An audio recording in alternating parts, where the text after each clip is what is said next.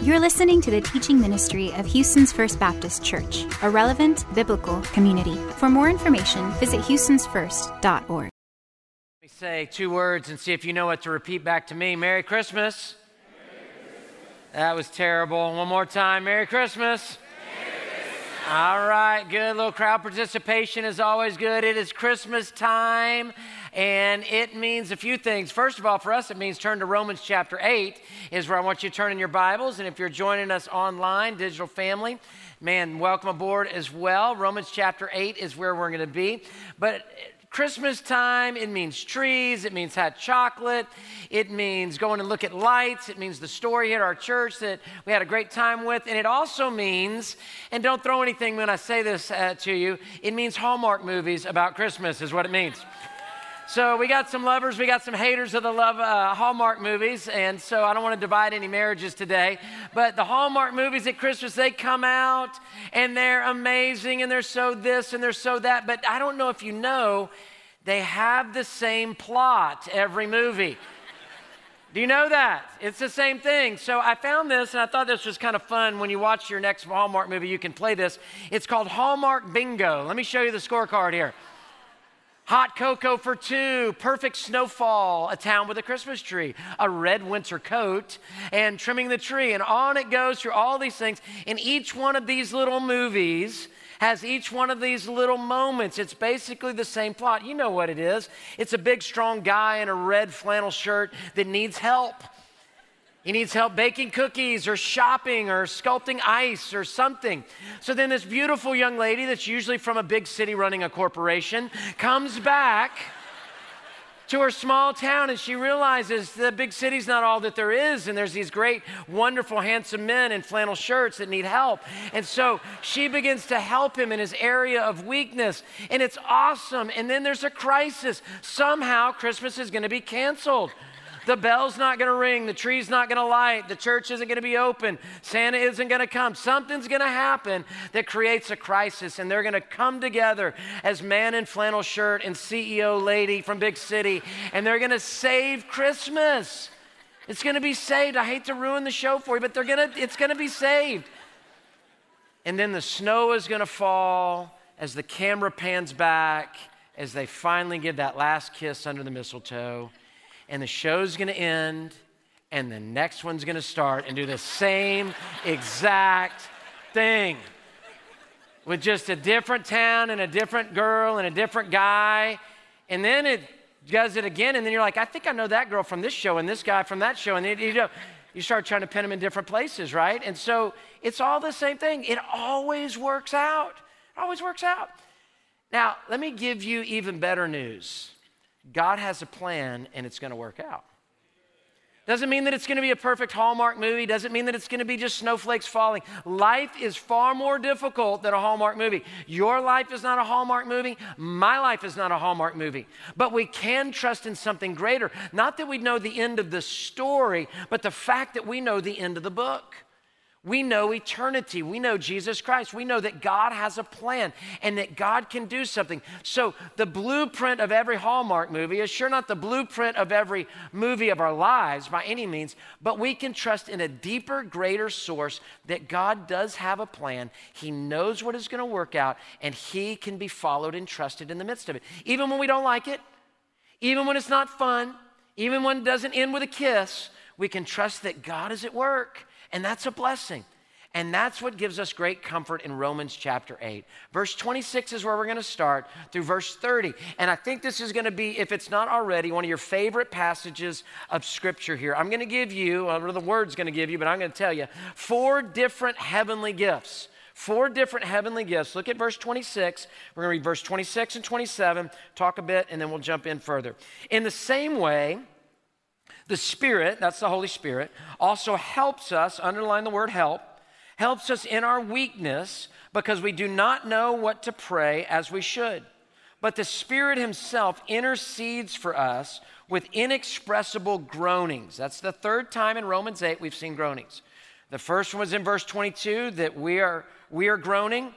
Whole creation is growing, Then verse 23, we are groaning. Then verse 26, the Holy Spirit's groaning. Then verse 27, and He who searches our hearts knows the mind of the Spirit, and he intercedes, underline intercedes, for the saints according to the will of God. Your first heavenly gift that you can fill out in your listening guide, your first heavenly gift is this: we have a heavenly helper. We have a heavenly helper. Did you see what it said at the beginning of verse 26? Such a great, just really clear phrase. In the same way, the Spirit also helps us in our weakness. We have a heavenly helper with the Holy Spirit. The book of John gives us a lot of verses of Scripture talking about Jesus or the Holy Spirit being the helper. Jesus says this, John 14, verse 16, and I will ask the Father, and he will give you another helper to be with you forever. We see the whole Trinity in that one verse. Verse 26 of John 14, but the helper, the Holy Spirit, whom the Father will send in my name, will teach you all things and bring to remembrance all the things I have said to you. John 15, verse 26, but when the helper comes, he will guide you in truth. Verse 7 of chapter 16, I tell you the truth, it's to your advantage, Jesus says, that I go away. For if I do not go away, the helper will not come to you. So all throughout John and throughout here, even in Romans, we see that the Holy Spirit is the helper. Now that's awesome because we need help. We need help. And that's the first thing that we've got to learn is we've got to learn to be humble enough to cry out to God for help. We've got to do that. And that's hard for us as human beings. I don't know why it is, but it is. To say, I need help, not from somebody, yes, that helps too, but from God above, from God in our hearts, from Jesus Christ, the Holy Spirit, God the Father, we need help. So I just want us to practice, okay? Here's what we're gonna do. We're gonna just have a little practice here. On the count of 3, digital family and on campus, we're gonna say the word help together, okay? Just to get it out, just to say it all together. 1, 2, 3, help. One more time, 1, 2, 3, help. So we need to get in practice realizing the Holy Spirit is our helper of saying, help. God, I need your help right now in my marriage. I need your help right now in my schoolwork, students, as you go through finals. I need your help in my parenting. I need your help with my parents. I need your help with my school. I need your help at my job. I need your help in my spiritual walk. I need your help in my purity. I need your help in my decision making. There's so many places we've got to say, Lord, help. I need your help. And guess what? God will help you, and he will help me. Now, I want to teach you this word help is a 17-letter Greek word, okay? I'm going to teach you a 17-letter Greek word. Here it is. Supercalifragilistic. No, it's not. That's not it. Here's what it is, okay? We're going to put it up on the screen for you to see it. And this is the long 17 word, and then I put a little Texan to it for us to say it, all right? Sun anti lambano I. Here's what it means. Sun is the S-Y-N. That's kind of like a synonym. That means with. Okay, so together. Sun, together. Anti is like on the other side. Like think of an antagonist is on the other side of the argument. Lambano is to grasp or to carry. And then I is just the congregation of it, of how it's played out. Okay? Sun anti lambano I. I hope I'm saying it right, but it's close enough. Sun anto lebano I. It means this, to help carry from the other side. What kind of helper is the Holy Spirit? He helps to carry over the other side. Let me give you an illustration. Imagine we went to your home today and your husband or your wife said, you know, that kitchen table, we need to move that. We need to get a new kitchen table in here. We need to move it a little bit. And so your wife or your husband said, hey, would you move that table? And you'd walk over, let's picture that my table here is your kitchen table. You'd pick up one end of it, and you could slide around a couple legs of it, scratch the floor a little bit, but you could not pick up your kitchen table and move your kitchen table. You would need a sun anto libano I to help you on the other side. You would get one end of the table, your sun anti libano I would grab the other end of the table, and you would be able to move it together. So here's what happens. We're on one end, and if I tried to move this table, I can't move it. I would need one of you to come over here to the other side, and if we got this together, the two of us, now you have helped me, and we're able to lift this table and move it.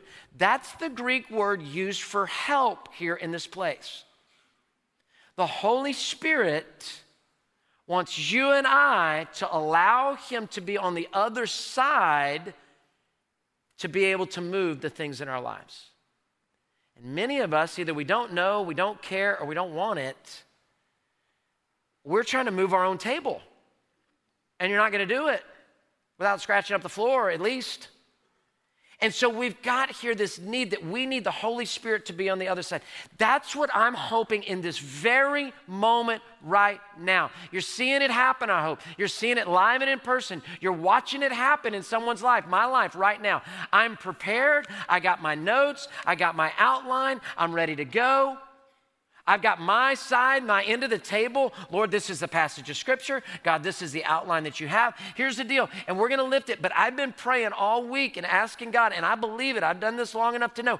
I need the Holy Spirit on the other side to preach a message that touches hearts. I can give you a lot of information. I can give you a lot of stuff. I can do the best job that I could possibly do in my human effort. But when the Holy Spirit gets on the other side and activates the spiritual gift He's given me, that we've been praying about, I've been praying about, and then the Holy Spirit is involved, now your marriage, now your message, now your life, now your journey, then it begins to be something of power because it's not just you. So I don't think for a second that I can preach a message out of the Bible and touch hearts online or on campus or all over, wherever. I can't do that unless the Holy Spirit, my helper, is on the other side and lifting with me. Now, let me quickly say it's not a 50-50 deal. God does not need us. God graciously includes us. God doesn't need us. God graciously includes us. I'm privileged and honored to be able to teach the Bible to you today. And so I come to my side of the table, so to speak, and He's lifting on the other side, and we're lifting, but it's Him. It's not me. You don't need to hear from a man. You need to hear from God today. Let Him be on the other side, helping you lift through that problem, helping you lift through that issue, helping you lift through that thing that's just ripping your heart apart. 3 times in this passage, creation has groaned, we have groaned, and now the Holy Spirit's groaning. It's not talking about speaking in tongues. It's the Holy Spirit groaning to God, saying, oh, I'm coming before you, God. The first heavenly gift is we've got a helper to carry the other side. What a great gift. What a helper. A paraclete is what it is. That's a Greek word for one who comes alongside of. That's what the Holy Spirit is in Greek. Number 2, our second heavenly gift is we are freed from the pressure of perfect prayer. These go together. Don't miss this. It goes together. We are freed from the pressure of the perfect prayer. That's what it says in verse 27, or the end of verse 26. Because we do not know, the Holy Spirit helps us, sun anti labanonai, in our weakness, because we do not know what we should pray for. We do not know what to pray for as we should.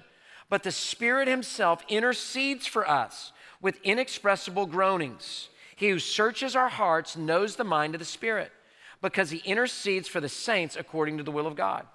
So the secondly heavenly gift is that we are freed from the pressure of a perfect prayer. I mean, have you ever been in a situation you're like, I don't even know what to pray? I mean, do I pray for the healing of that person physically, or do I pray that they just make it through because God's taking them on to heaven? I don't know. What do I pray here?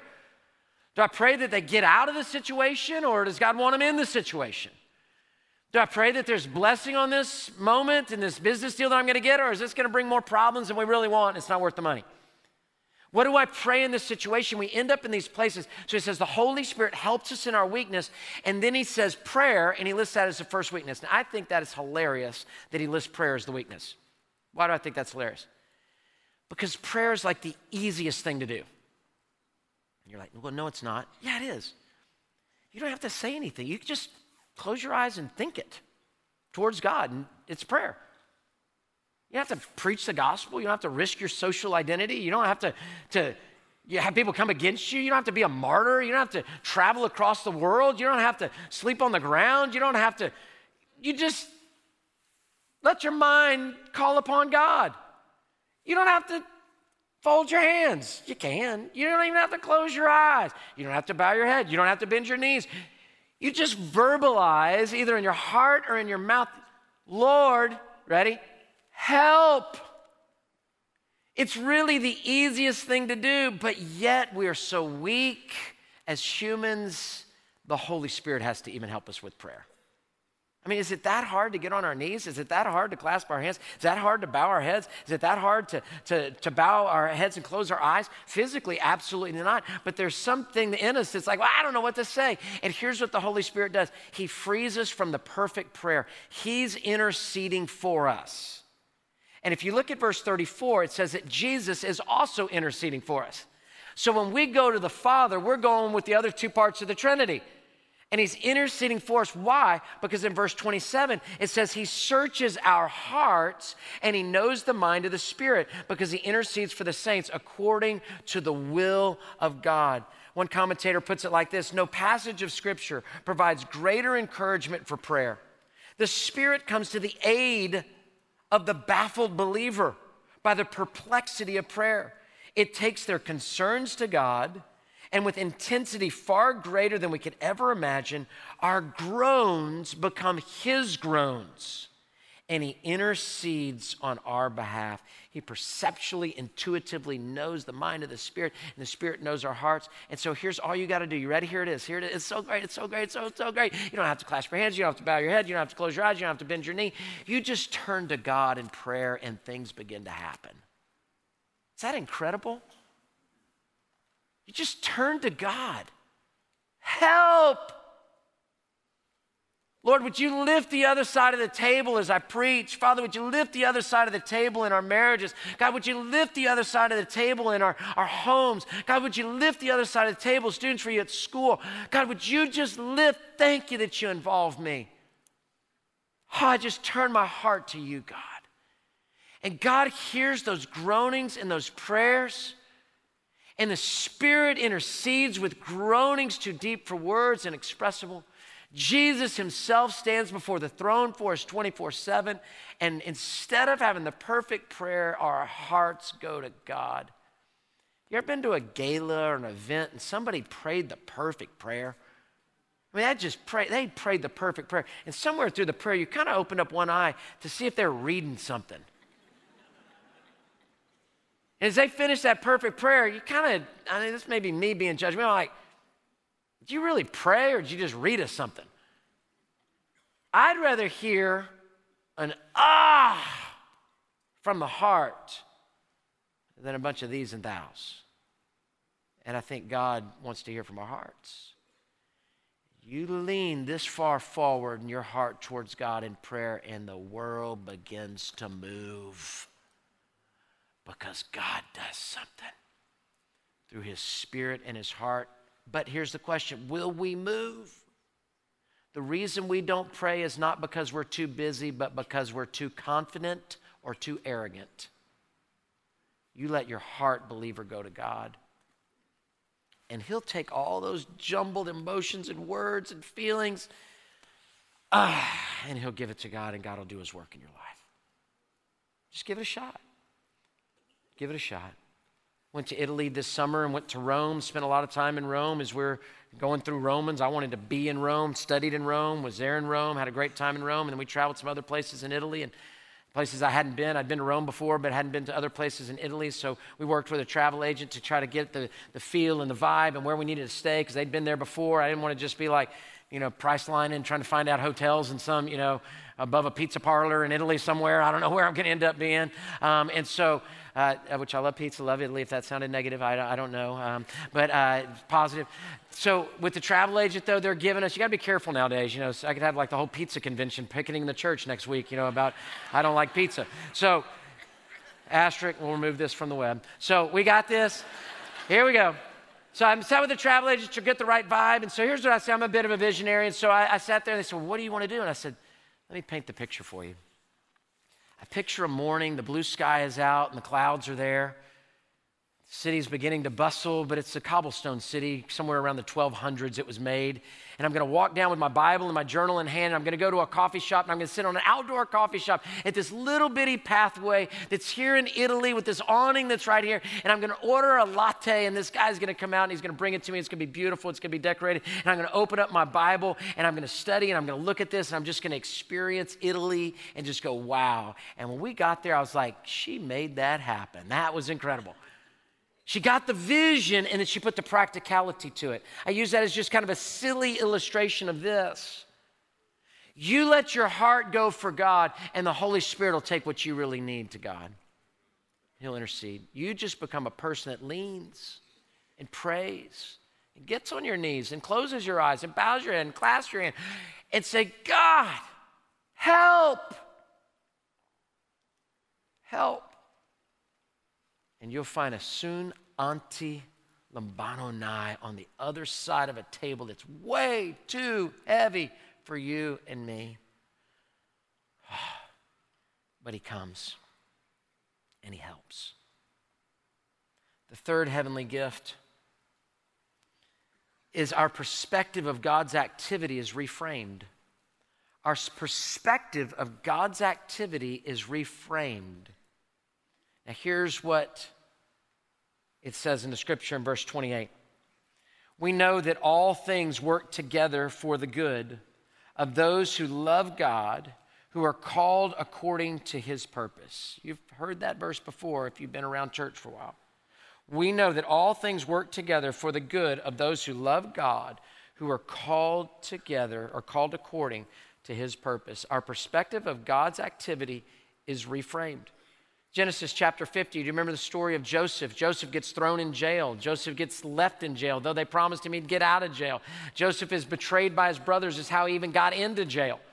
And then all of a sudden he rises up, and in Genesis chapter 50, verse 12, he gives us a 50-20 vision. He says, you planned evil against me, my brothers, but God planned it for good to bring about the present result of the survival and saving of many people. God took Joseph's misery and made it his ministry. And the good happened even after the evil. Now, this verse of scripture in Romans is reframing our perspective of life, because we know how the story ends, that God's got a plan and he's going to take care of it. Now, in this reframing of the perspective of life, let's kind of talk about this for just a second. For all things work for the good of those who love Jesus and are called according to his purpose. Well, what does it mean? It doesn't mean everything's sunshine and rainbows. Doesn't mean everything's good. There's evil in the world. There's bad in the world. There's bad people in the world. There's mean people, evil people, sinful people. It's stuff that happens. It are bad stuff that happens. Doesn't mean that there's no hardships or difficulties. Doesn't mean that you agree with everything God is doing. But it does mean that we can trust the Lord that nothing is outside of his control, that difficult and dark days are not unredeemable, that though life is messy, God is at work in us. Let me give you three things on this verse of scripture real quickly. Number one, God's good might not be your idea of good.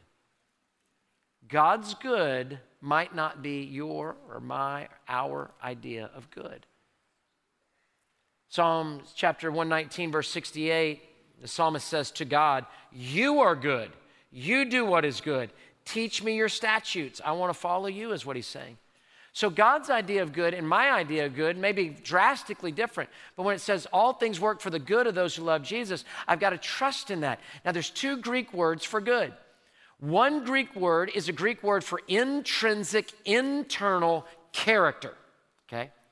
The other Greek word is a Greek word for situational good. The stock market's good. That painting is good. This food is good. These things are good. All of those things are good outside. The Greek word that they use in Romans 8:28, which one do you think it is? It's the internal one. It's the character one. All things, doesn't mean they're all good, outside, work for good internally to form my character intrinsically. Not for our earthly comfort, but for conformity to Christ, as we'll see in a minute. Number two, God works things out, not us, so trust him. God works things out, not us, so trust him. Philippians 2, verse 13, for it is God who is working in you, intrinsic, inside, internal. God is working in you both to will and to work according to his good purpose. So God's working things out. Trust his timing. Trust his methods. Trust what he's doing. Number 3, God's purpose is to conform us into the image of Christ. His purpose is to conform us into the image of Christ. And let me tell you, brother, let me tell you, sister, that's a hard road. To be conformed into the image of a man who dies on a cross and the world comes against him and dies for others, us, that's a hard road. One man put it like this: God, I know why you have so few friends. Look how you treat them. God, I know why you have so few friends. Look how you treat them. Meaning that these trials come as we become conformed to the image of Christ. Trials are going to come anyway. You might as well get a spiritual benefit out of it, right? And be conformed in the image of the Lord.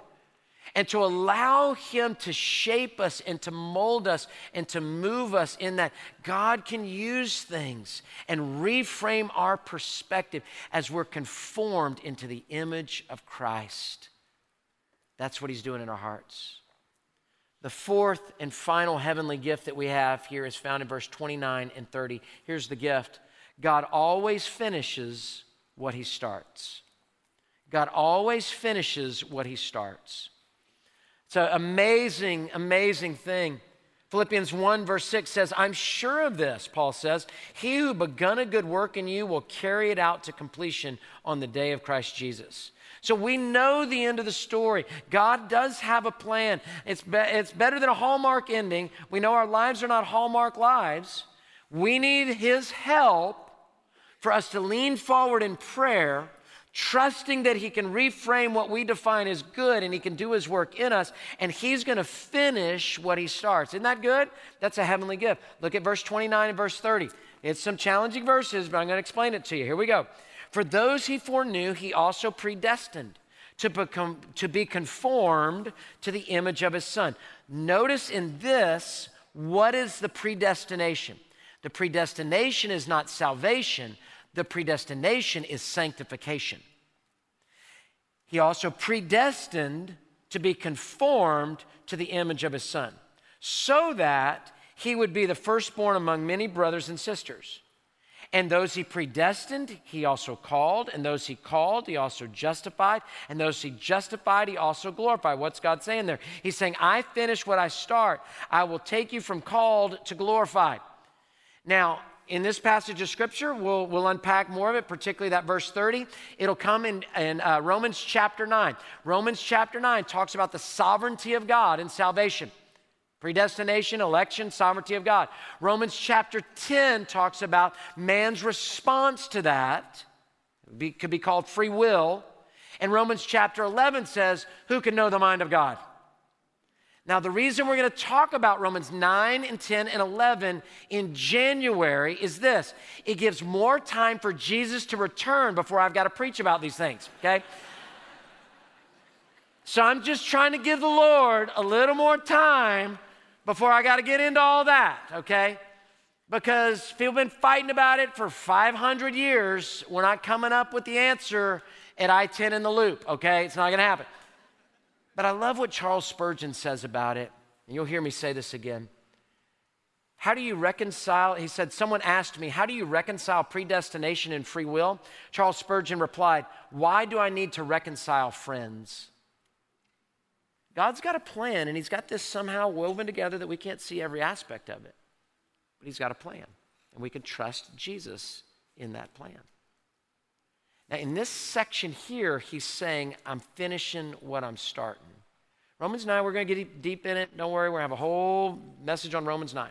We're going to hit Romans 10, we're going to hit Romans 11, we're going to do all that. But here he's saying, if you are being conformed in the image of Christ, I just want you to know there's going to be a finish line. It's going to be hard.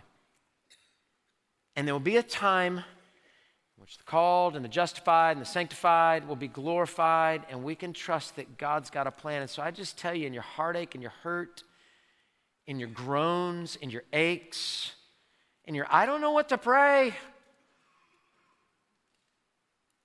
God can finish something in your life, and you just lean forward and let him have his way.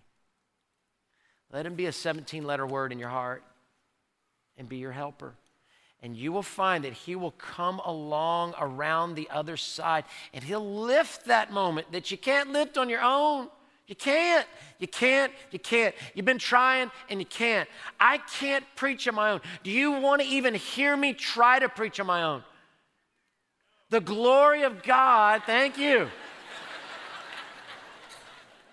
Amen. I was looking for some crowd response. The rest of y'all are like, I don't know. Are you funnier if you do it on your own? No. I don't want to preach on my own.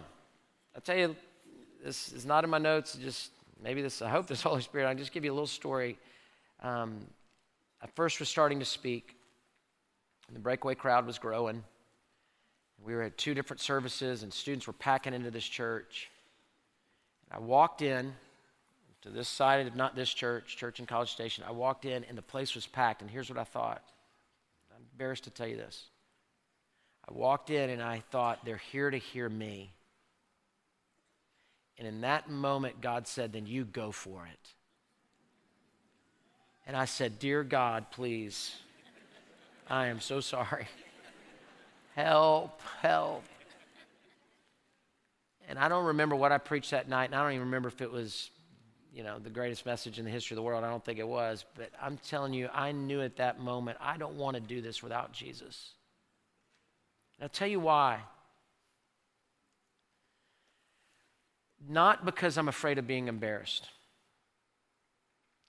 but because your life and God's word is too important to do it in man's strength. I'm telling you, this is just telling you my heart. The hurts and the heartaches and the pain that happens in life, that we come together to sing and to listen and to trust and to bend forward a notch. It's too much for anybody to stand and preach, stand and sing, or to try to walk out the Christian life in your life as well. We need Jesus so badly. And no matter how far you feel that you are from him, he is a breath, a prayer away. He's interceding for you right now. The Holy Spirit's interceding for you right now. And you take that and you give that to him. And I'm telling you, it's a heavenly gift. And no matter what you go through, God is at work in you, and you can trust him. You can trust him. So I don't know if it's you don't want to, you don't know how to, or this is the moment that you will. Trust him and allow him to be your helper. Guess what? He's got a plan, not to end a Hallmark movie, but he's got a plan for your life and my life too. And I don't want to do it in my own strength. I can't be a dad in my own strength. I can't be a husband in my own strength. I can't be a pastor in my own strength. I can't be a friend in my own strength. I can't be a believer in Jesus in my own strength. And you can't either. And that's called the church. We lean. We trust. We get to be a part of something, but he's got to be the lift. Come. Jesus, we thank you that you include us. Gosh, we apologize, Lord, for the times we did it in our own strength. We tried to move the table in our own strength. We scraped the floor and broke the legs. We just tell you, thank you, Holy Spirit, that you're our helper. You're the one on the other side helping us to lift. We just lean forward in prayer. We trust you. We bow our heads. We close our eyes. We bend our knees. Just push our hearts towards you and just say, help. Maybe that's your word of prayer today. It's not 17 letters. It's just 4. It's just help.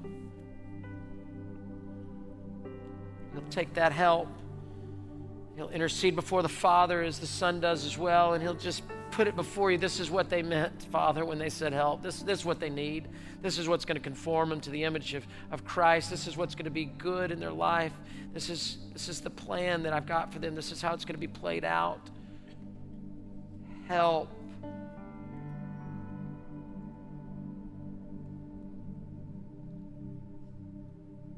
So I just encourage you in this moment. I'm done. Lifted all I can lift. Prayed all I can pray. It's in your lap. Will you respond to God on your own personal life and heart? Respond to Him right now. Just breathe that prayer.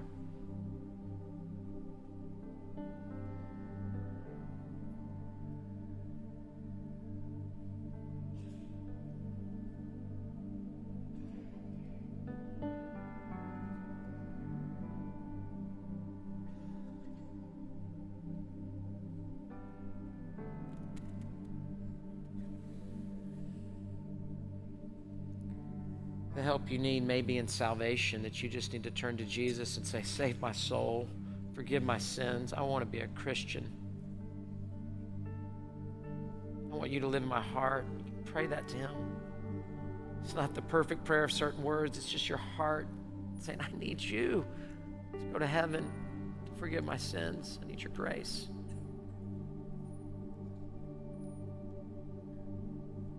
If you're a believer in Jesus and it's just not walking with Him, is this the moment you just say help? And you let God help you? Take many more steps, but let Him help you with this one. Thank you for listening to the teaching ministry of Houston's First Baptist Church.